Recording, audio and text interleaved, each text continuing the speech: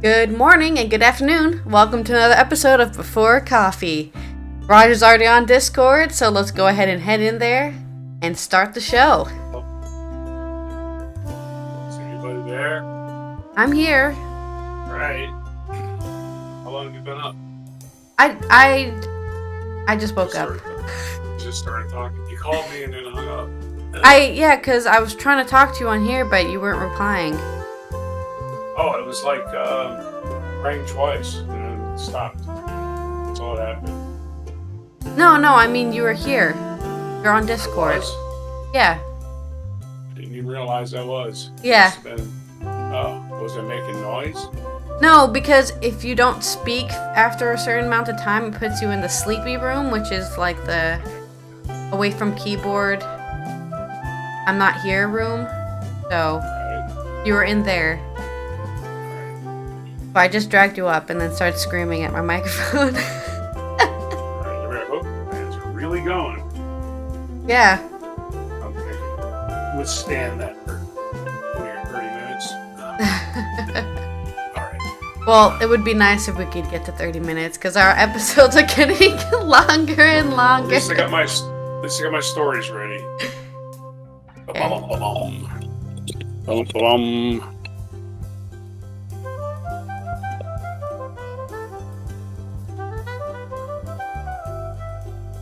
I don't want to get the glare back on my screen. Need to have enough voice. Alright, I think we're ready. You have the voice. Yeah, I think I'm ready. I am ready, man. Go ahead, get your stories. Today on Before Coffee, Science Weekly, Europe's carbon bomb, petrochemical plant, can it be stopped? Fox, they hand over documents for second voting machine lawsuit. A lot of news in Ukraine today. Ukrainian journalists killed by Russian snipers in ambush near Kherson. Releasing leaks suspect in national security risk, feds say. UK company set up in name of top Putin official in Ukraine. And in We Remember Harry Belafonte. Today, April 27th, 2023 edition of Before Coffee.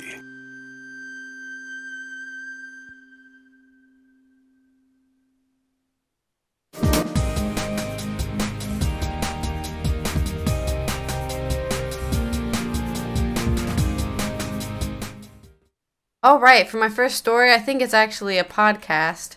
But maybe in the podcast, they link to an actual news. Because I don't want to listen to a podcast. It's such an interesting topic though. But I guess it's only a podcast. That sucks. Well, I'll go find another instance of it, I guess. What was my first story? Here we go. Europe's biggest petrochemical plant in 30 years is a carbon bomb. This was from Sandra Laville from The Guardian. Environmental groups challenge decision to approve a 3.5 billion INEOS facility in Antwerp, saying it will make a climate crisis worse. Oh, that happened. Weird. I don't know what happened. You lost the story? No, for some reason, okay. We're fine. I just leave that. The biggest petrochemical plant to be built in Europe in 30 years will be a carbon bomb that will worsen the climate crisis and threaten human life. Environmental groups include NGO Planet Earth will argue in court. Fueled by ethane from shale gas fracking in the United States, the cracking plant to be built in Antwerp by Sir Jim Ratcliffe's company, INEOS, will create ethylene and contribute directly to huge increases in plastic production on a scale not seen in Europe, they argue. Increased global heating, pollution from plastic pellets, excessive nitrogen deposits, particularly in protected natural areas, and the health implications of increased air pollution from the cracking plant are all cited as serious negative effects of the plant going on ahead. Planet Earth and its partners, which include organizations fighting plastic pollution, say the permit for the plant failed to take into account indirect climate effects as required by EU legislation. They said the greenhouse gas emission created by the plastic production from the ethylene have not been mapped out completely. The NGOs argue the Antwerp authorities, which granted the permit in 2021, failed to consider the plant's lifetime greenhouse gas emissions as well as the damage nitrogen pollution would wreak on local wildlife. That as a result, the approval was illegal under EU national laws. Using intense heat and pressure, the plant will crack the bonds in ethane gas to create ethylene, which can then be turned into polyethylene to make packaging and plastic bottles. Client Earth argues the main consumer of the ethylene product at the plant will be Ineos Manufacturing Belgium, which produces consumer plastic and in 2018 obtained a permit to expand its plastic production to 780,000 tons a year. That's a lot of plastic. The NGO says scientific evidence of the harmfulness of plastic to human health, biodiversity, and climate is increasingly compelling.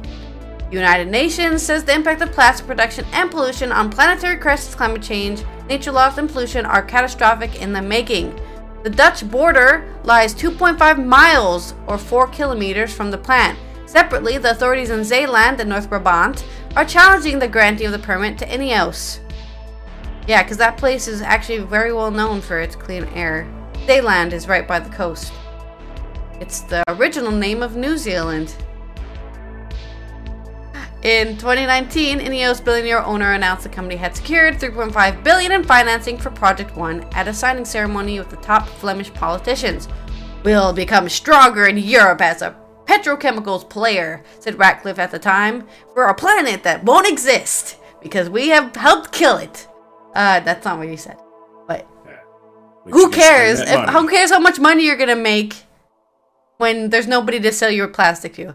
Ineos says the plant would be the most environmentally sustainable cracker in Europe. He's not a murderer because he only killed one guy. It's not like he's a serial killer who killed 20. That's still bad. Environmentally sustainable people who create plastic.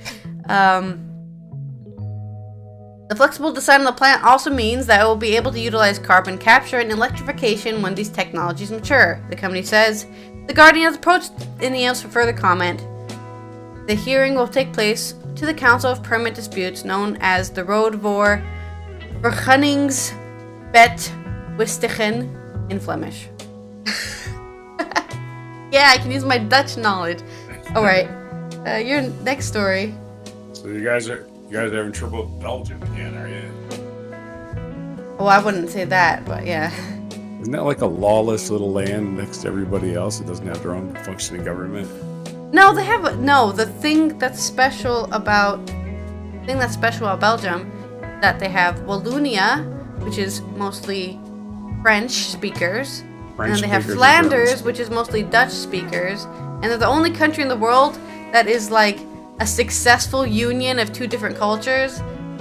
Because there has been initiatives for Flanders to rejoin the Netherlands and for Wallonia to rejoin France, but the problem is that France does not want Wallonia because they're poor. They're like the poor part of the country. They have nothing to offer, right? They're just more land of poor people. And then, of course, Flanders, which has Antwerp and Brussels, is very rich. So the Netherlands would just gain more capital, right? So it's not a fair trade to give France the poor people, so to say. That's the argument anyways. So they're basically together, they're forced together by their neighbors, right? Because France doesn't want Wallonia. And Flanders, like, if they just abandon Wallonia, right, you'll just have like half a country. But, so they're the only successful union of two people who typically don't usually... This doesn't happen, right? That doesn't mean they have a working government. I don't know.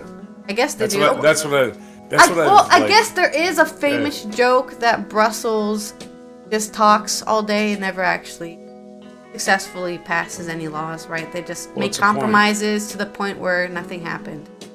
That's the point I was making, was Antwerp will pass something and the country doesn't even have to approve of it. Antwerp's going to want to go because, hey, at least we made a decision. Now, reverse our decision if you can. Yeah. So, yeah, all right. So, next story. I guess. Maybe. Are we? Next story? Yeah, you're free to go. All right. test my reading voice. Fox to hand over 2 documents for second voting machine lawsuit. I'm trying to make this quick. Yeah, it's not that long. All right. Fox News agreed Wednesday to hand over thousands of documents to voting machine company Smartmatic, which is suing the network for defamation in a case similar to the Dominion voting machine just settled last week. Smartmatic says Fox bears financial responsibility for airing false allegations that the company rigged the 2020 presidential election against former President Donald Trump. Last week, Fox agreed to pay Dominion $800 million to avert the trial, although the ultimate cost to the media company is likely to be much lower. And of course, there's a tax deduction when you pay for a settlement like that too. So a taxpayer is going to eat that. That's just delicious. Yeah, love it. 30% of that $800 million. Smartmatic wants $2.7 billion judgment, which far exceeds $1.6 Dominion sought in its suit. No date has been set, and the case might not go to court for a couple of years. Smartmatic said in the court filings that Fox slow-rolled its production of transcripts and other material that were created during the Dominion lawsuit. And the Smartmatic had received a small fraction of more than 52,000 documents that are requested as part of the discovery process.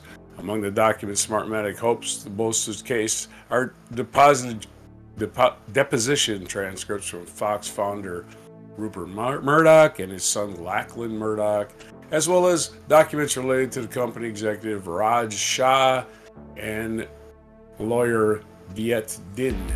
In a statement, Fox said it was ready to defend itself in this case surrounding extremely newsworthy events. Extremely newsworthy. Made a story up. As a report prepared for a financial expert shows, Smartmatic's damages claims are implausible, disconnected from reality, and on its face intended to chill First Amendment freedoms. No, the First Amendment does not mean you get to lie. The Dominion case pulled back the curtain on how Fox and its air personalities, including Sean Hannity, Jeanine Pirro, Maria Bartiromo, and now fired Tucker Carlson. How do those other idiots still have jobs? Promoted conspiracy theories and Trump's baseless effort to overturn the election. Again, baseless. How is that news? The network suffered an array of embarrassing revelations from emails that showed Fox executives and personalities saying they knew the accusation is untrue even as the falsehoods were aired on programs. Yeah. Because Florida-based Smartmatic's machines were only used in Los Angeles during the 2020 election, the company had little influence on the presidential race. Still, Fox's on-air personalities sometimes conflated Dominion and Smartmatic. Oh yeah, sometimes Smartmatic caused this in Los Angeles, where we lost by 80%. That was the reason. Okay, the big old election in Los Angeles. That was the big presidential. That was the, what did they call it? The swing state. I don't think so. Just complete nonsense. Yeah, seriously, if you believe anything Fox says, you're just stupid. I don't care who. You're listening to this, you're stupid if you believe Fox News. You're just stupid. You don't know how to research things for yourself. Smartmatic's lawyer, Eric Conley, has said the Dominion case exposed some of the misconduct and damage caused by Fox's misinformation campaign. Smartmatic will expose the rest. Well, again, they got 2 years to leak this shit.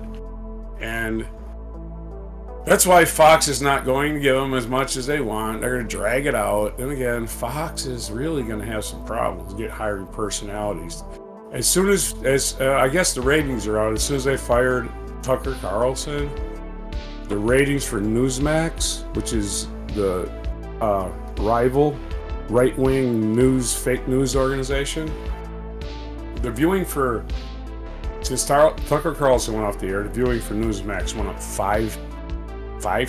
fivefold. So all of the people at Fox at once, just to go listen to somebody else lie to them. Yeah. We need a better liar. Oh yeah, Newsmax, they got liars. Let's listen to them. I know just the person for this. Exactly. They'll be exactly what I want to hear. Go ahead, your turn. All right. In Ukrainian news, we've got some snipers taking out journalists, because you know how it is. Journalists who spread the word of truth are the most dangerous people in the world. They cause death of millions, and they need to be taken out with a sniper initiative. Yeah, Bogdan Bitic was working as a fixer for Corrado Zuniga, an Italian correspondent for La Repubblica, who was wounded. Wasn't even a Ukrainian journalist, just like an Italian guy. Yeah. Or working for an Italian newspaper. Or journal, whatever. La Repubblica. A Ukrainian journalist working for Reporters La Repubblica has been shot dead by Russian snipers in southern Ukraine, while his Italian colleague was injured, the Italian newspaper said on Wednesday. Today, our correspondent Corrado Zunino and his fixer Bogdan Bitic were victims of an ambush near the bridge in Kherson by Russian snipers on the outskirts of Kherson in southern Ukraine. Bitic unfortunately did not make it and died. He leaves behind his wife and son, Corrado, who, wounded in his shoulder, is in the civil hospital in Kherson. Zunino, who had extensively covered the conflict, told La Repubblica he had been wearing a bulletproof vest with press written on it when the reporters were attacked.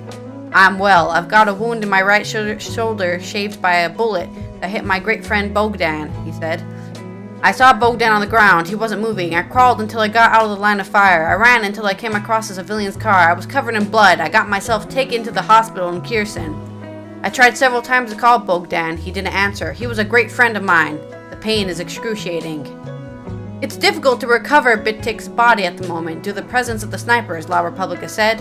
The Italian Foreign Minister Antonio Tajani said his ministry and the Italian embassy in Kyiv were working with the Ukrainian authorities on the returning Zunino to Italy. At least 12 journalists and media workers have been killed in Ukraine since the beginning of the invasion and 18 injured, according to the International Federation of Journalists. Most of them were Ukrainian. But this is totally just to free people from Nazis and the Russians living in Ukraine. It's not an anti-Ukrainian invasion or anything. Yeah, let's kill all the Ukrainians, including the journalists. They cannot tell the truth, while the Russians continue their spread of their pro-war propaganda about how everything's going great and we're gonna win. Yeah, the Ukrainian journalists truly are the most dangerous part of Ukraine, because they tell the truth about Ukraine winning the war, or winning battles, I suppose. You ought to read the Russian propaganda, the Russian government's official response to Tucker Carlson getting fired. Like, the foreign minister made a statement. The United States is suppressing free press. The United States is not doing this. His boss fired him, dude. His boss. His fucking boss. Remember, we barely have state-ordained news service. Yeah. So. Don't worry, assholes. Fox News is on your side. Tucker Carlson's just a scumbag. We can get along with anybody. Yeah. You know, even the people that he supposedly agreed with. He doesn't agree with them. He just was doing it for money. Come on, man.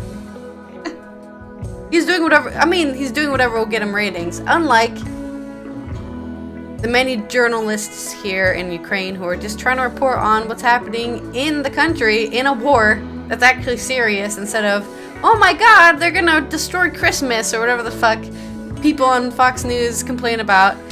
In May 2022, the French journalist Frédéric Imhoff, 32, was killed after an armored evacuation vehicle in which he was traveling was hit by shrapnel from a Russian shell in the city of Severodonetsk in eastern Ukraine.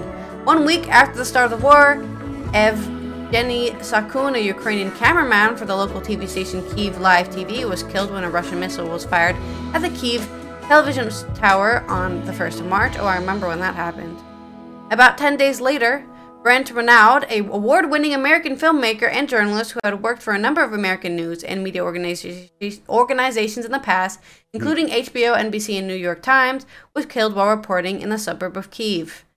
So, I mean, there is always a risk of this happening, but it is sad to see it happen, because battle zones be like that. Your story. People of Russia will never find out any of this. That's the thing about them. They had a chance, man. They were a free society for a little while, when Boris Yeltsin was there. But Putin wormed his way, and as soon as Yeltsin was done, he just seized all that power, and they've become a oligarchy ever since. All right, my turn. My headline: releasing leaked suspect a national security risk. Feds say federal prosecutors will urge a judge Thursday to keep behind bars Massachusetts Air National Guardsman accused of leaking highly classified military documents, arguing he may still have access to secret national and defense information he could still expose. In court papers filed late Wednesday, the Justice Department lawyer said releasing 21-year-old Jack Teixeira from jail while he awaits trial would be a grave threat to U.S. national security. Investigators are still trying to determine whether he kept any physical and digital copies of classified information, including files that haven't already surfaced publicly, they wrote. There simply is no condition or combination of conditions that can assure the defendant will not further disclose additional information still in his knowledge or possession. The damage the defendant has already caused to U.S. national security is immense. The damage the defendant is still capable of causing is extraordinary. A detention hearing is scheduled for Thursday in the federal court of Worcester, Massachusetts, for Teixeira, who has been in jail since his arrest earlier this month on charges stemming from the highest profile intelligence leak in years. Prosecutors said in their filing that Teixeira's attorneys have indicated they will urge the judge to release him from his father's home. As of late Wednesday, Teixeira's attorneys hadn't filed the court papers arguing for his release. Teixeira has been charged under the Espionage Act with unauthorized detention of the transmission of classified national defense information. He has not yet entered a plea, and his attorney declined after last week's hearing to speak to reporters. He's accused of distributing highly classified documents about top national security issues in the chat room on Discord, a social media platform that started as a hangout for gamers. The leak stunned military officials, sparked international uproar, and raised fresh questions about America's ability to safeguard its secrets. In describing Teixeira as a dangerous community, prosecutors wrote that the suspect, who owned multiple guns and repeatedly had detailed and troubling discussions about violence and murder on the platform, where authorities said he shared the documents. In February, he told another person that he attempted to make a minivan into an assassination van. So not only this guy is an espionage agent, he's a potential mass murderer. Prosecutors also disclosed that Teixeira was suspended during high school when a classmate overheard him discussing Molotov cocktails and other weapons and racial threats. So he got us a white nationalist who is giving away military secrets. And he's got lots of guns.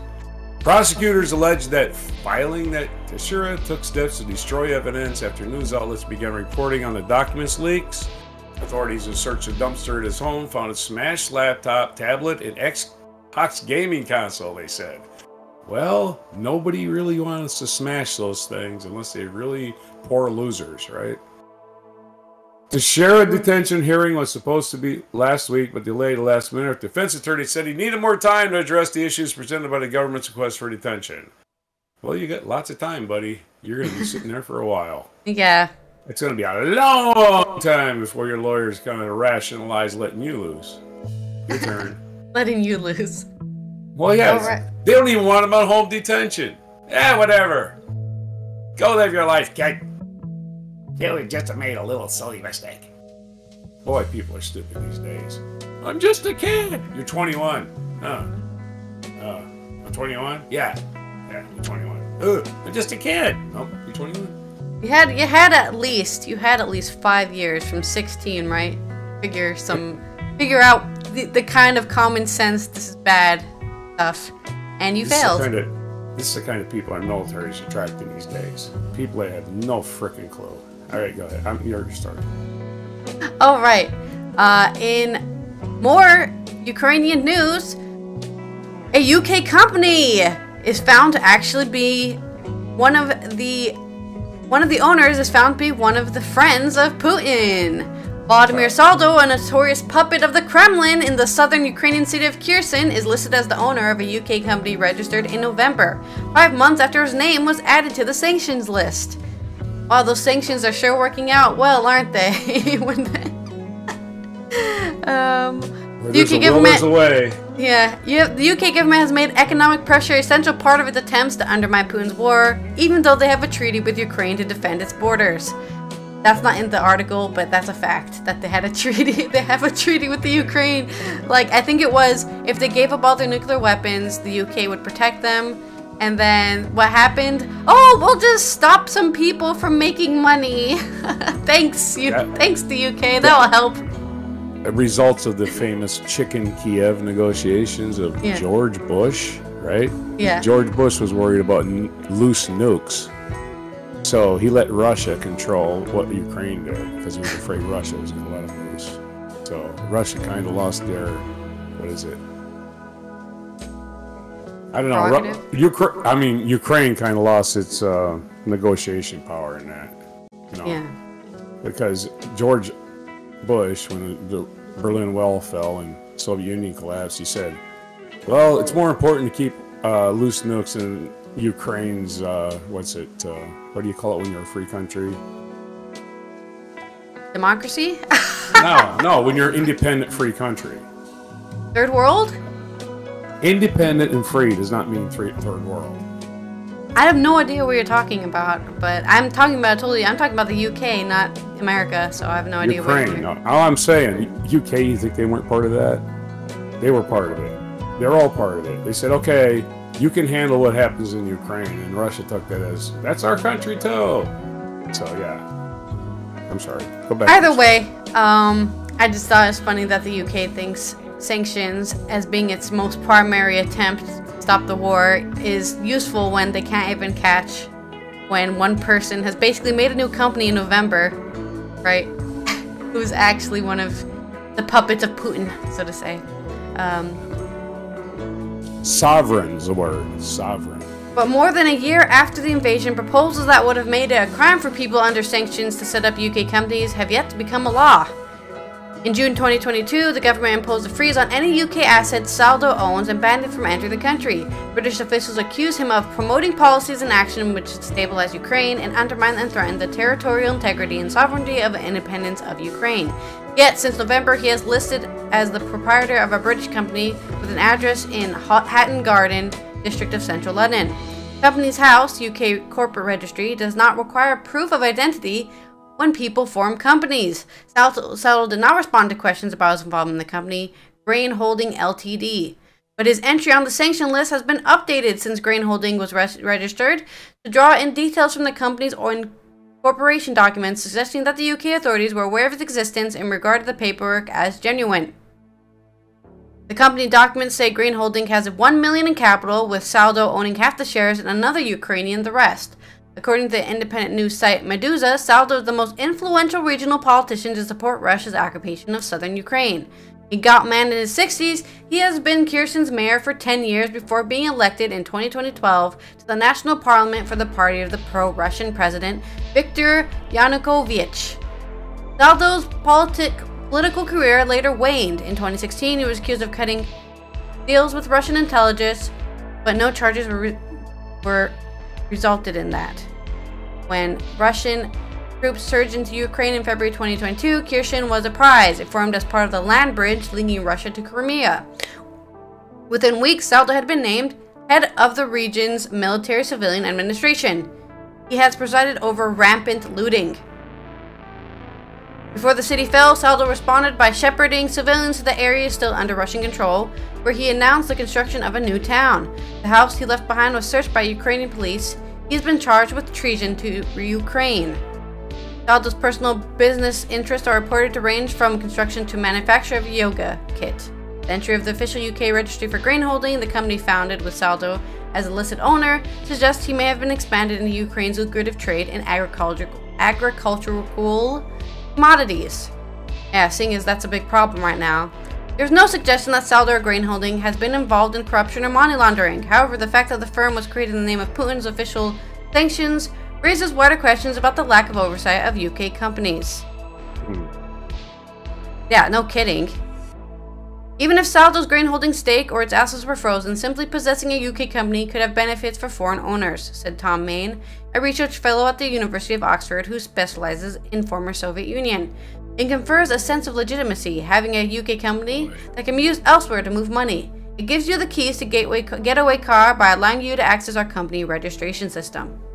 So, maybe they should definitely ask who you are when you register a company. But I guess that's for ease of access, right? They want a bunch of companies to exist so they can brag about how, oh yeah, London has billions of companies register every day. Look, we're so popular. More companies should come here. So by making it easier to register as a company, you're attracting more people and more capital.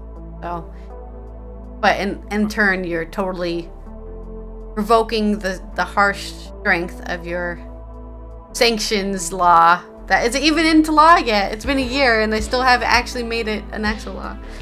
Yeah, strange things happen to these governments sometimes. They actually feel like they're the chamber of commerce, and the only thing that matters is money, how much money they can raise.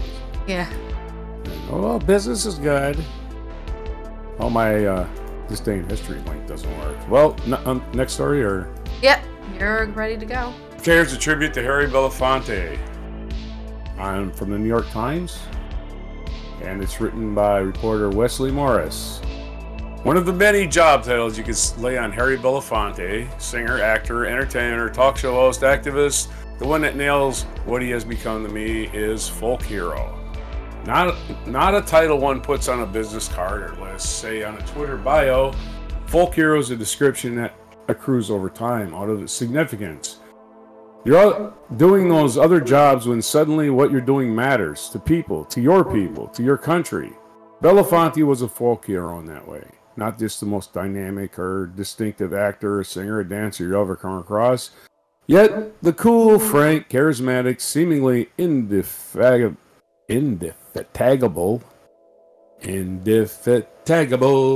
cat who died on Tuesday at age 96 had something else, something as crucial. He was, in his way, a people person. He understood how to reach, teach, and challenge them, how to keep them honest, how to dedicate his fame to politics and accountability more tenaciously than any star or civil rights era of the civil rights era or in its wake.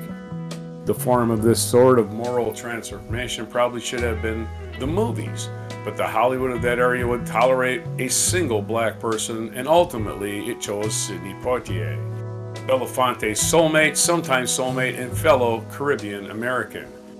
Belafonte did make a handful of movies in the beginning of his career. Odds Against Tomorrow, a naturalist film noir from 1959, is the meatiest of them, and his last picture for more than a decade, too. Poitier became the movie star during a dire stretch for his country. Belafonte became a folk hero.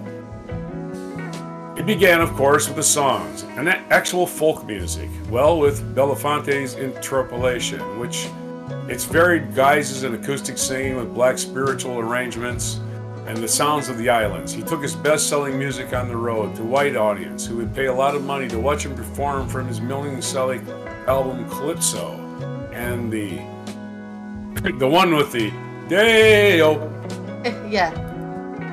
A major part of his knowing people was knowing that they watch TV, and rather than simply translate his hot ticket cabaret act for American living rooms, Belafonte imagined something stranger and more alluring.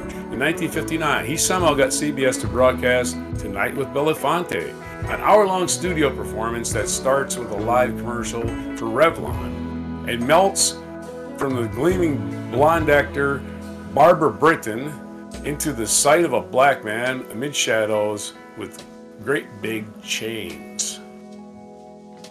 They're pantomiming hard labor while Belafonte belts a viscous version of Bald-Headed Woman. The whole hour is just short of chilling. Percussive work songs, big bottom gospel, moaning blues, dramatically spare sets that imply segregation and incarceration. The weather system that called herself Odetta. Belafonte never makes a direct speech about injustice. He trusts the songs and stagecraft speak for themselves. We gotta do something about Odetta. Nobody talks about her. Elvis's favorite singer, Odetta. Bob Dylan's favorite singer, Odetta. The bleaker my acting prospects looked, Belafonte wrote in My Song, his memoir from 2011. The more I threw myself into political organization, that organizing took familiar forms, marches, protests, rallies. He helped underwrite the civil rights movement, paying for freedom rides. He maintained a life insurance policy on the Reverend Dr. Martin Luther King, with Coretta Scott King as a beneficiary because Dr. King didn't believe he could afford it. The building he bought at 300 West End Avenue in Manhattan and converted a 21-room palace seemed to double as the movement's New York City headquarters. Martin began drafting his anti-war speech in my apartment, said Belafonte. So yes, Belafonte was near the psychic core and administrative center of the movement. But those bleak Hollywood prospects, some incalculable combination of racism and too raw talent, kept Belafonte uniquely earthbound, doing a kind of cultural organizing. It wasn't the movies that kept him in so many people's lives these many days, though he never stopped acting altogether. Best of all, in a handful of Robert Altman films, particularly Kansas City in 1996. His organizing happened in TV, where he was permanently featured throughout the 1960s. And his political reach was arguably as penetrating as his soulmates on a variety of shows where he produced that introduced America to Gloria Lynn and Odetta and John Lewis. There was also that week in February 1968 when Johnny Carson handed his Tonight Show over to Belafonte. The national mood had sunk into an infernal tumult driven by the Vietnam War and exasperation with racist neglect for starters. Whether black substitute host of a popular talk show was an antidote for malaise or a provocative reflection of it, Belafonte went beyond the chummy ribbing that was Carson's forte. He was probing. His guests that week included Poitier, Lena Horne, Bill Cosby, Paul Newman, Wilt Chamberlain, and the Smothers Brothers, Zero Mostel, and months before they were murdered, Robert F. Kennedy and Dr. King. Belafonte turned the famous into false, mixing the frippery of the format with the gravitas of the moment. Paul Robeson preceded Belafonte in an activism partly born of artistic frustration.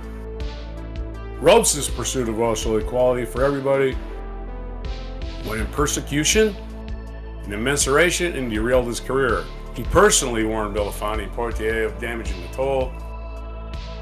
Damage he told this country will take on black artists who believe their art and celebrity ought to do more than dazzle and distract.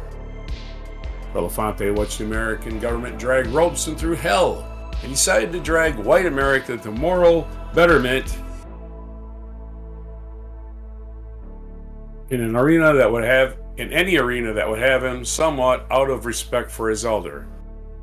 These arenas included everything from Free to Be, You and Me, The Muppet Show, to Spike Lee's Black Klansman, and on several inedible occasions, Sesame Street. Okay, we can cut it short. There's a lot more paragraphs, but we get the idea. Harry Belafonte was a great American, was trying to stick his nose where all injustice existed, and he's sorely missed. Your story. Right, speaking of people who I think won't be that sorely missed, James Corden is ending his stint on the Late Late Show, where he has popularized it through carpool karaoke after 8 years of series of PR troubles. Corden, who is famous for being a British guy who is very nice to celebrities and not very nice to wait staff, for example, will be this is just like the drama I know about, right? Will not even be saying goodbye from his host chair in Los Angeles, but from his final installment of Carpool Karaoke. Though CBS will air a primetime special commemorating the British actor's comedian's 8 years as host for his final episode on Thursday, it's the show's signature segment in which a typically committed Corden and a celebrity guest enthusiastically belt out songs during the host's commute. that became an institution, the show's bulwark in an ever-jockeying field of late-night television. While Stephen Colbert, Seth Meyers, and Trevor Noah focused on political satire, Corden Late Late Show cultivated fun, fizzy celebrity, because that's literally his personality. He loves being like, I'm cool enough to hang out with these celebrities. Look how cool I am. I'm way cooler than you guys because I get to hang out with these celebrities. I mean, I've done way too much reading into him, right? Like, that's his personality, is he wants to brag about how cool he is.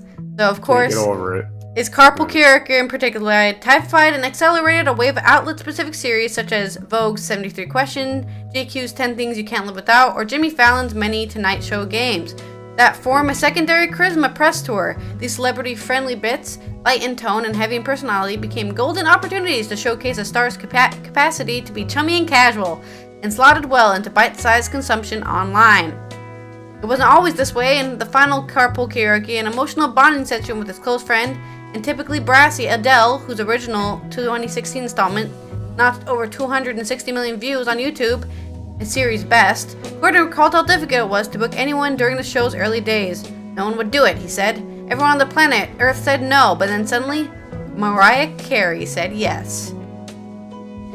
Corden's departure, announced a year ago, precipitated a season of change and contraction in late-night television. Month after his announcement that he'd never want this show to overstay its welcome, CBS canceled Full Frontal with Samantha Bee. And by the end of the year, Trevor Noah, who began his late-night tenure the same year as Corden, ended his 7-year run on The Daily Show. The Late Late Show will end with Corden. CBS plans to fill his slot with a reboot of a game show, At Midnight. Oh yeah, I remember that show. At Midnight. I remember watching that a lot, actually. Really? That was on Comedy Central, wasn't it? CBS. Good. It also arrived after a series of controversies over Corden's performances, persona off-screen, and behavior. First, there was a slew of questionable creative choices. The overall bomb that was Cats, Ryan Murphy's Netflix musical The Prom, in which Corden has won a Tony, to widespread criticism for his flamboyantly mannered portrayal of a gay man. There was Amazon's Cinderella's flop starring Camila Cabello that Corden executive produced and promoted by stopping a traffic for a Crosswalk the musical segment in which he hip-thrusted an onlooker in her car. Clips from the bit drew some, but put in mildly less than enthusiastic commentary online. Most prominently, there was Corden's dust-up last fall with Keith McNally, the owner of New York hotspot Balthazar, who publicly banned, then reinstated and then rebanned Corden. Double banned. Okay, I'm banning you. Okay, you can come back. Actually, that was a mistake. You're banned again. Banned Corden from his restaurant after he claimed the host had been extremely nasty to staff on 2 separate occasions.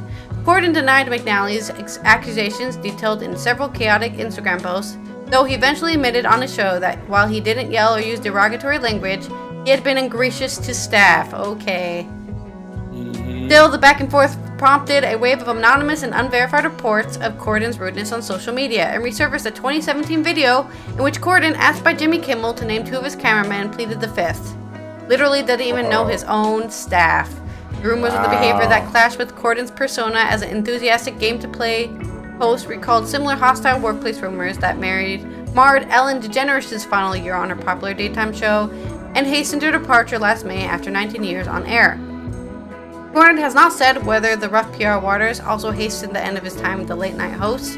In his final karaoke ride with Adele, the two speak obliquely of negativity and career doldrums, but nothing specific.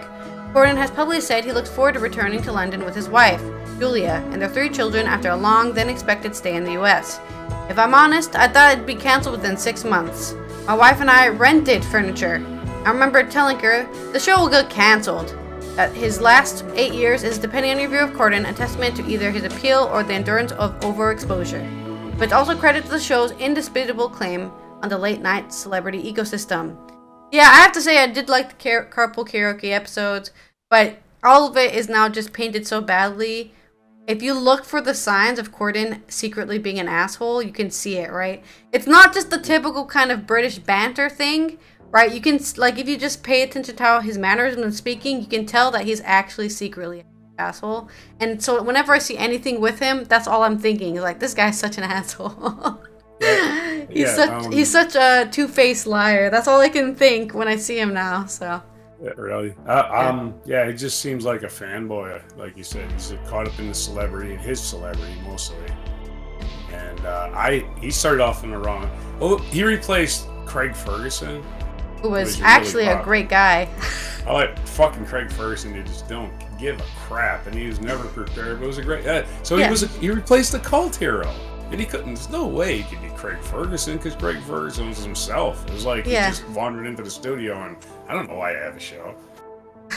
James Corden was all full of himself, like, I can't believe it, I'm a little kid, I wandered into the studio, look at what I get to do. And he never got over that. It's like, you gotta get over that shit, right? You gotta, like, you know.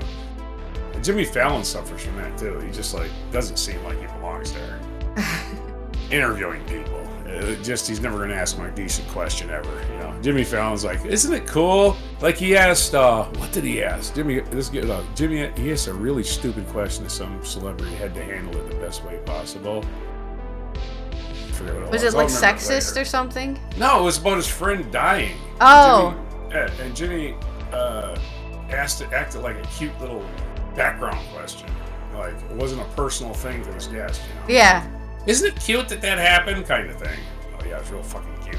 Let me get off this fucking show. You know? He didn't say that, but he was nice about it. He went to the trouble of going, oh, this guy's an idiot. This is what I do with idiots. I calmly explain things to him. Okay. All right. This day in history, Britannica site crashed, so I'm going to the History Channel site. So, well, it'll be an adventure of pop-up ads, I'm sure. Let's see. 1521, navigator Ferdinand Magellan killed in the Philippines. U.S. agent in 1805, U.S. agent William Eaton leads U.S. forces to the shores of Tripoli. Ooh. In 1994, South Africa holds first multiracial elections.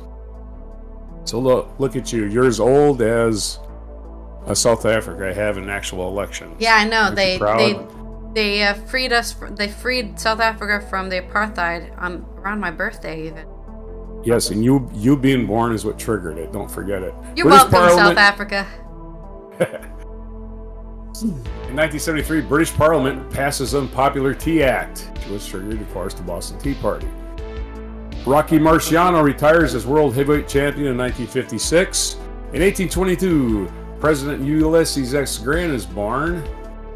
In 1813, explorer Zebulon Pike killed in battle.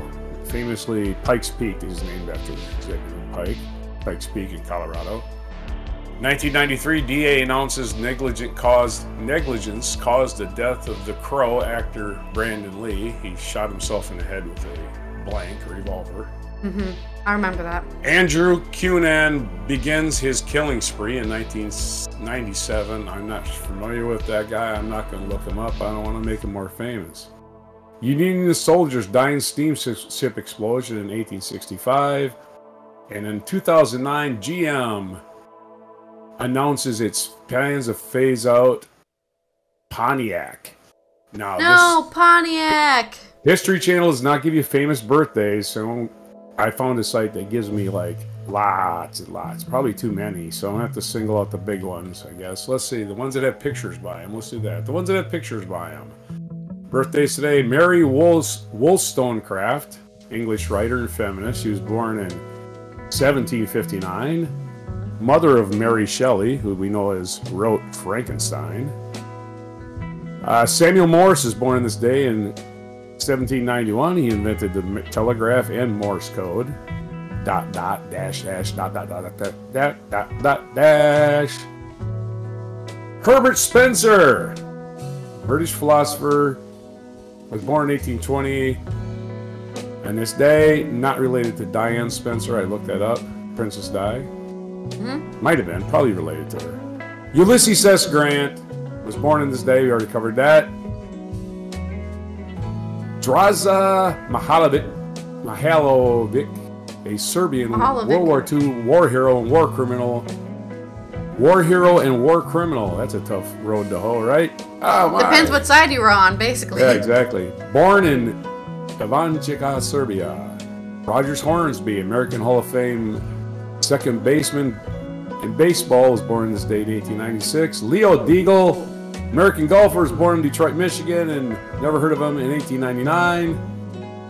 Enos Slaughter, another famous baseball player, born in 1960. Jack Klugman, American actor, born in 1922.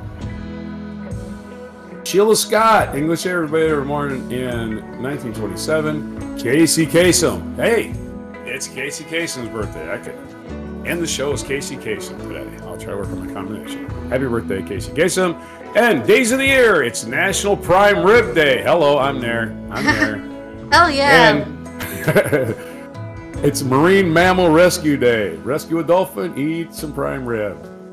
And Thank You Thursday. Thank you. Thank you. It's Thank You Thursday, everybody. And it's National it's National Tell the Story National Tell a Story Day today. So and we've done a couple of those today already.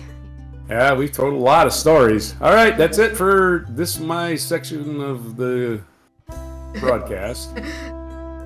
All right, well, this has been Allison from the Netherlands talking about Ukraine, as usual. And, of course, how sanctions, while coming from a good place, I think are completely useless. We'll see you next time, tomorrow, on Friday. You have a good Thursday, and we'll see you then. And this is Casey Kasem, signing off for Week 4 Coffee. And remember, keep your feet on the ground and keep reaching for the stars. On April 27th, 2023. That's kind of his speech pattern. It don't sound exactly like him. Casey Kasem, happy birthday.